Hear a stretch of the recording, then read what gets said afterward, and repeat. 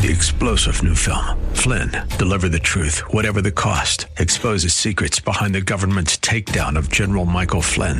Flynn knew what the intel world had been up to. He ordered the first audit of the use of contractors. This set off alarm bells. He told the truth. He was the most dangerous person for Donald Trump to hire. They had to get rid of Flynn. Flynn, deliver the truth, whatever the cost. Available now. Watch it today. Go to salemnow.com. salemnow.com. And good morning. I'm Gary Randall. Thank you so much for joining me today. It's Tuesday, November the 16th, 2021, in the year of our Lord. Today in 1821, William Becknell, he reached Santa Fe, New Mexico. I don't know what he did there. He was a trader. He sold and bought goods. But I do know that the route that he took to get there would become the famous Santa Fe Trail. Today in 1902, a cartoon appeared in the Washington Star that depicted Teddy Roosevelt refusing to kill a captive bear. His people were with him. As you may know, Teddy Roosevelt was a real outdoorsman. He liked to hunt and fish and so on. And he had some of his people with him, and he was bear hunting in Mississippi. And some of his guys said to be sure that Teddy Roosevelt gets a bear. I know this isn't politically correct, but people actually do hunt still today, to this very day, and shoot animals like deer and elk and bear and so on. So anyway, he was hunting, and he was in Mississippi, and these guys went out, and I don't know how they captured a bear. That seems kind of odd to me, but he must have been a very sickly bear. But anyway, they captured this bear, and they tied him up, and they thought, well, they would be sure that Teddy Roosevelt got a bear on this hunting trip. So they come up on this bear, and Teddy Roosevelt says, man, I'm not going to shoot that bear. What are you guys doing? And he objected to it. Anyway, that was the story, and it's a true story. It was verified. So the word got around, and there was this couple, and I can't remember what town they were in, but I've read this story before, some, Midwestern or Eastern town somewhere. Anyway, they owned a shop. And the guy was the shopkeeper, and in the back of the building, they lived above the shop, as I understand. And in the back of the shop, the lady, his wife, had a sewing business. She made clothes, like dresses for women and so on. Well, they saw that cartoon, and they thought it was hilarious. And so she made a bear, kind of like what we buy our little kids today, and she put it in the window of she and her husband's shop on the storefront there, and underneath they just put a little sign that said Teddy Bear. And people went by and they laughed. Well, then people started going into the shop and saying, I want to buy that. And so, you can figure out the rest of the story. They said, we better start making these. They called them teddy bears. That's how the teddy bear came into existence. See, you would not know that if you didn't listen to this program. I think that's kind of a cool story. If not, if you don't, thanks for indulging me.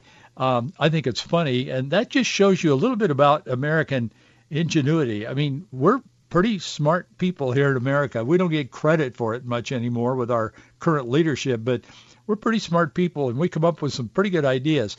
Anyway, the teddy bear has been more than a good idea. It's been a fortune for the people who made it and sold it and still do. Today in 1914, the newly created Federal Reserve Banks opened in 12 cities. Today in 1907, Oklahoma became the 46th state of the Union.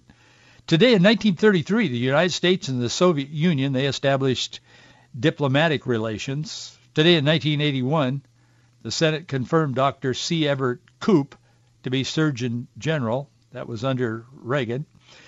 Today in 2004, President George W. Bush picked National Security Advisor Condoleezza Rice to be his new Secretary of State. Colin Powell, the late Colin Powell, had been in that office before. Today in 2006, Democrats embraced Nancy Pelosi as the first female House Speaker in history. But as soon as they confirmed her, they turned right around and selected Steny Hoyer as the majority leader against her wishes. The first thing that Nancy Pelosi did when she got into office was try to rig the next person that would have power under her, and she objected, and she lost. 5 years ago today, U.S. Secretary of State John Kerry, he was addressing the UN conference in Morocco. He gave this passionate as John Kerry can be, appeal to all countries, including his own, the United States, to press ahead with the fight against climate change. He said a failure to do so would be a betrayal of devastating consequences. I want to talk to you a little bit today about betrayal and some of the devastating consequences. That was 5 years ago today, but I want to talk to you about today, this day, November 16th, 2021. I was reading in Psalms this morning. I read Psalm 27, among other places. The Lord is my light and my salvation. Whom shall I fear? The Lord is the strength of my life. Of whom shall I be afraid? And that psalm goes on to really lift up your spirit. For in the time of trouble he shall hide me in his pavilion. In the secret of his tabernacle shall he hide me. He shall set me up upon a rock. And it says, teach me thy way, O Lord, and lead me in a plain path because of mine enemies. Deliver me not over unto the will of mine enemies, for false witnesses have risen up against me, and such as breathe out cruelty. And I had fainted unless I had believed to see the goodness of the Lord in the land of the living. And it says, wait on the Lord, be of good courage, and he shall strengthen thine heart. Wait, I say, on the Lord. That is the word of the Lord. We got a report I noticed this morning came out in the news. I just want to touch on this for a moment. It had to do with the inflation. A lot of people are talking about it, and it's real. It goes through a chart. It was put out. It was just published today by the Bureau of Labor Statistics. They do that each month. And this is for October. It takes a few days to get everything all tied up and get the report out, but it came out this morning. And it was interesting. I just wanted to touch on this for a moment. If you feel like some things are costing a little more, well, they are. And I looked at the list of this, and again, I'm not going to take a lot of time on this, but I found it interesting. They have a list of the things and the corresponding price increase over the last 12 months in the inflationary time that we're in now. And gasoline is the most increased in cost. Gasoline costs 49.6% more than it did 12 months ago. But I noticed used vehicles has increased 26.4%. That means a used car is going to cost you 26.4% more money today than the same car would have a year ago. Interesting. New vehicles are up 9.8%, and overall inflation is 6.2% in the last 12 months. Prescription drugs is 0.7%, so it essentially has not been impacted by this, but there's a lot to be said about it. Pete Buttigieg, who is in his office because he's a homosexual. I'm just being honest with you, because nobody thinks he's qualified to be the transportation secretary.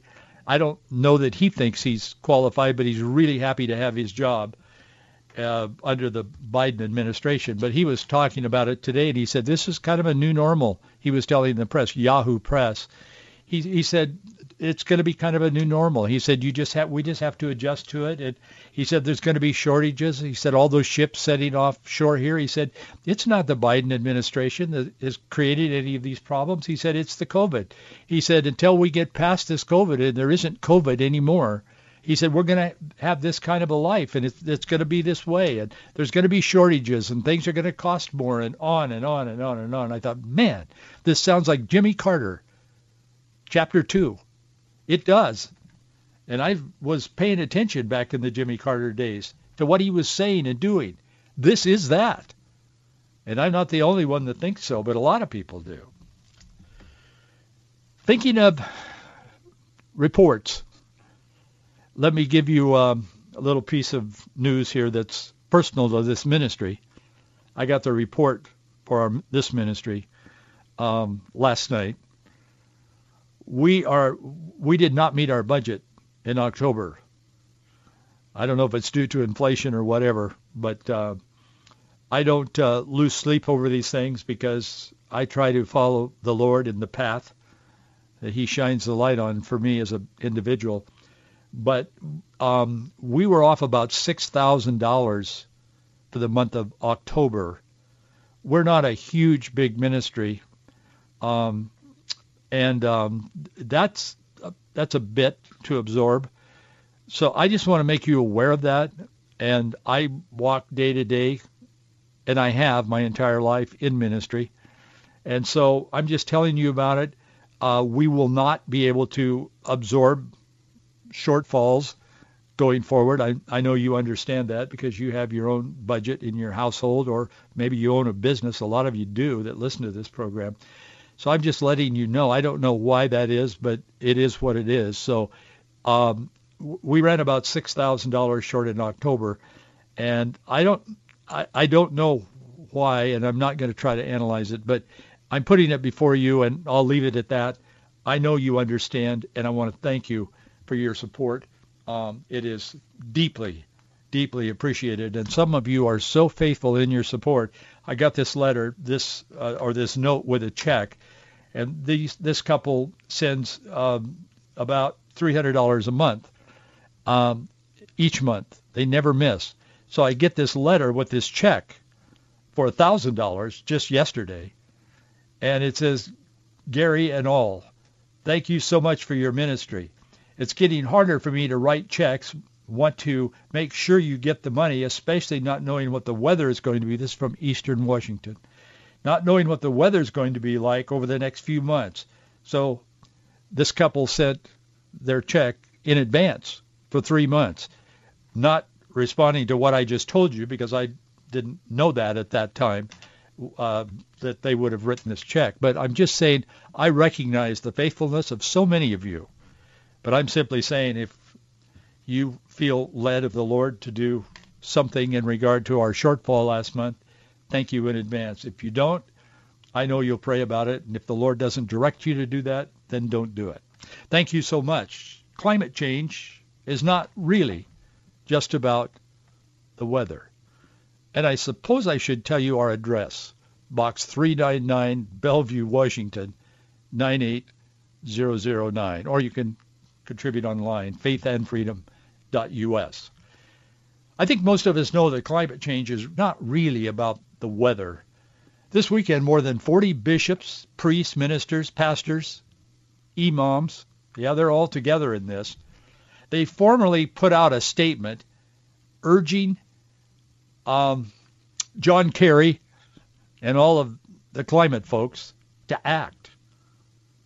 They called for urgent and ambitious action to deliver justice for the most vulnerable people and the most vulnerable communities. What justice means to these faith leaders is a forced transfer of billions and billions of dollars to third world countries from more wealthy countries. I want to talk to you today a little bit about, is this a biblical act of charity? An attempt to rid our public servants of some kind of guilt? Or is it simply a misguided attempt to do the right thing?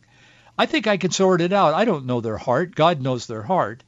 But I'd like to sort it out a little bit and just turn on the light a little bit and kind of open the drapes and take a good look at what they're doing there. They're doing it in the name of charity, and that's a very sensitive topic because the Bible talks a lot about that, to help the poor and so on, and we'll get into some of that. But it's a shakedown, in my view, and I want to tell you why I believe that and why we should not be misled or misinformed. These more than 40 faith leaders are an example of what religious diversity can produce. Religious diversity is nonsense. There's only one gospel, and it doesn't matter what color we are or what language we speak. There's only one gospel, and there's only one way to God, and that is through his only begotten Son, Jesus Christ. And by accepting his death and resurrection, and asking him to forgive us of our sins, we therefore have a right relationship with God. And we can only have that right relationship with God through his Son, only begotten Son, Jesus Christ. But in their declaration, these faith leaders, they say time is running out, and members of the global faith community, I'm reading from their declaration, members of the global faith community, led by our sisters and brothers from the global South, call for urgent and ambitious action to deliver justice for the most vulnerable people and communities.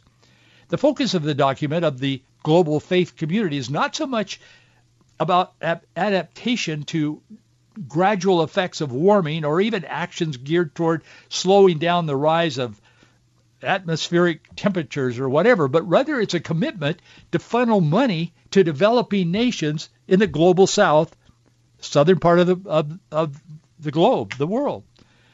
The justice that's being called for is essentially $1 billion annually from each of the wealthy nations. The current text of this COP26 meeting that just ended in Scotland, they say it not only fails to deliver a separate mechanism to deliver action on loss and damage, it also does not provide any realistic path to new finance. These faith leaders are saying this, while repeating the mantra that time is running out, time is running out, time is running out. Climate activists demanded an end to capitalism, black liberation, and the abolition of police at a demonstration at this COP, this climate thing, in Scotland.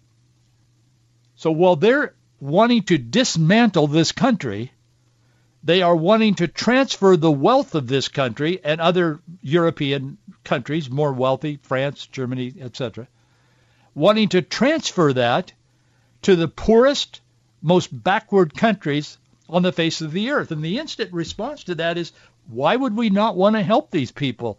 God has given us all of this money and these resources, and these people are needy. That is absolutely correct.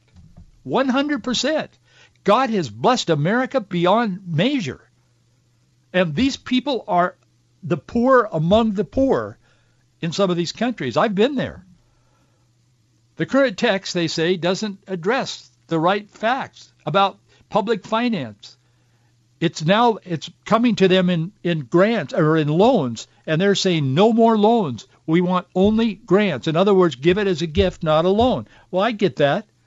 These people can't pay back a lot of loans. I get that.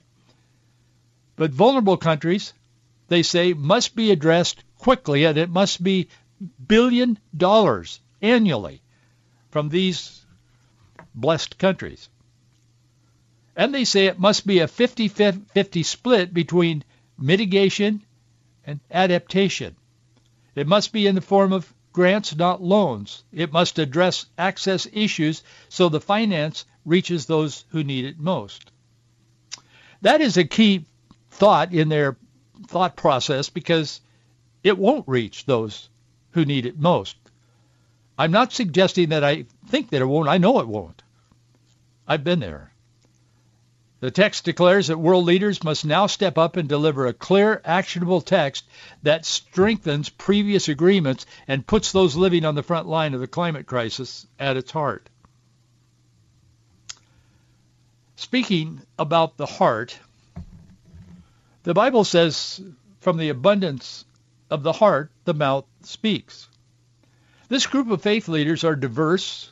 They're either misguided or purposely trying to mislead the wealthy nations by guilting them, making them feel guilty, into enriching the corrupt leadership in most of the world's poorest nations. What I'm about to say isn't politically correct. I don't intend it to be. I'm not trying to not be. I'm just telling you the truth. And I know the truth about this. I have personally spent a good deal of time in these countries with the people preaching the gospel, stayed in the pastors' homes in some cases, honestly, where they lived in a hut with a dirt floor. And I slept on a cot that they borrowed from somebody because they only had 2 rooms. And this isn't like once in my life. It's like many times. I stayed in a hotel when I could. I mean, I wasn't searching for little hovels with dirt floors to sleep in and stay in when I was in certain parts of the country, preaching the gospel, starting churches, building churches, bringing people in from the U.S. that were carpenters and some building contractors and one thing and another. We'd build buildings, and I'd preach the gospel and tell people to accept Jesus. And when they accepted Jesus, I'd introduce them to their new pastor, the guy that was standing beside me, and he would take it from there. I've seen all this. We started at a Teen Challenge Center in Saigon, which is now Ho Chi Minh City in Vietnam. But I've been with the people in some of the, I'm not saying Vietnam is the worst. It isn't. But, boy, some of these, like Haiti and some of these places, I never was involved in Haiti, but I've been in places similar. It's probably the worst. But these guys are from all over the globe. And among the 40 signers are like acting General Secretary of the World Council of Churches, the General Secretary of the Lutheran World Federation, the Secretary of World Evangelical Alliance, the head of the Global Advocacy of Islamic Relief Worldwide. And the list goes on and on and on, but that gives you a hint of who they are. But I see this as a shakedown. I do. I don't know, again, what their motives are, but only God knows what's in their hearts. But I will tell you that they are demanding hundreds of billions of dollars in order to fix the weather. I mean, who can't see through that? Well, a lot of people can't, or they don't want to. I don't know. I don't know if people are so profoundly uninformed. I mean, some of us simple folk out here get it.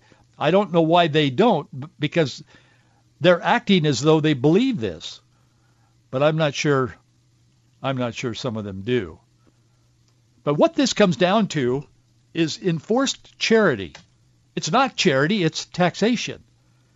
And the Bible interfaces with this. The Bible interfaces with every part of the culture. The Bible is first and foremost not a history. It's not a cultural lesson. It is the gospel of Jesus Christ. It is the gospel that God wanted us to know. That was the Old Testament talks about it. It's coming. And the New Testament tells us what happened as the gospel of Jesus Christ became real in the world as God became flesh and dwelt among us. So we look at everything through a biblical lens, and that's why we do what we do here each day, to the best of our ability. But freedom is an innate desire that God puts in the hearts and minds of all mankind.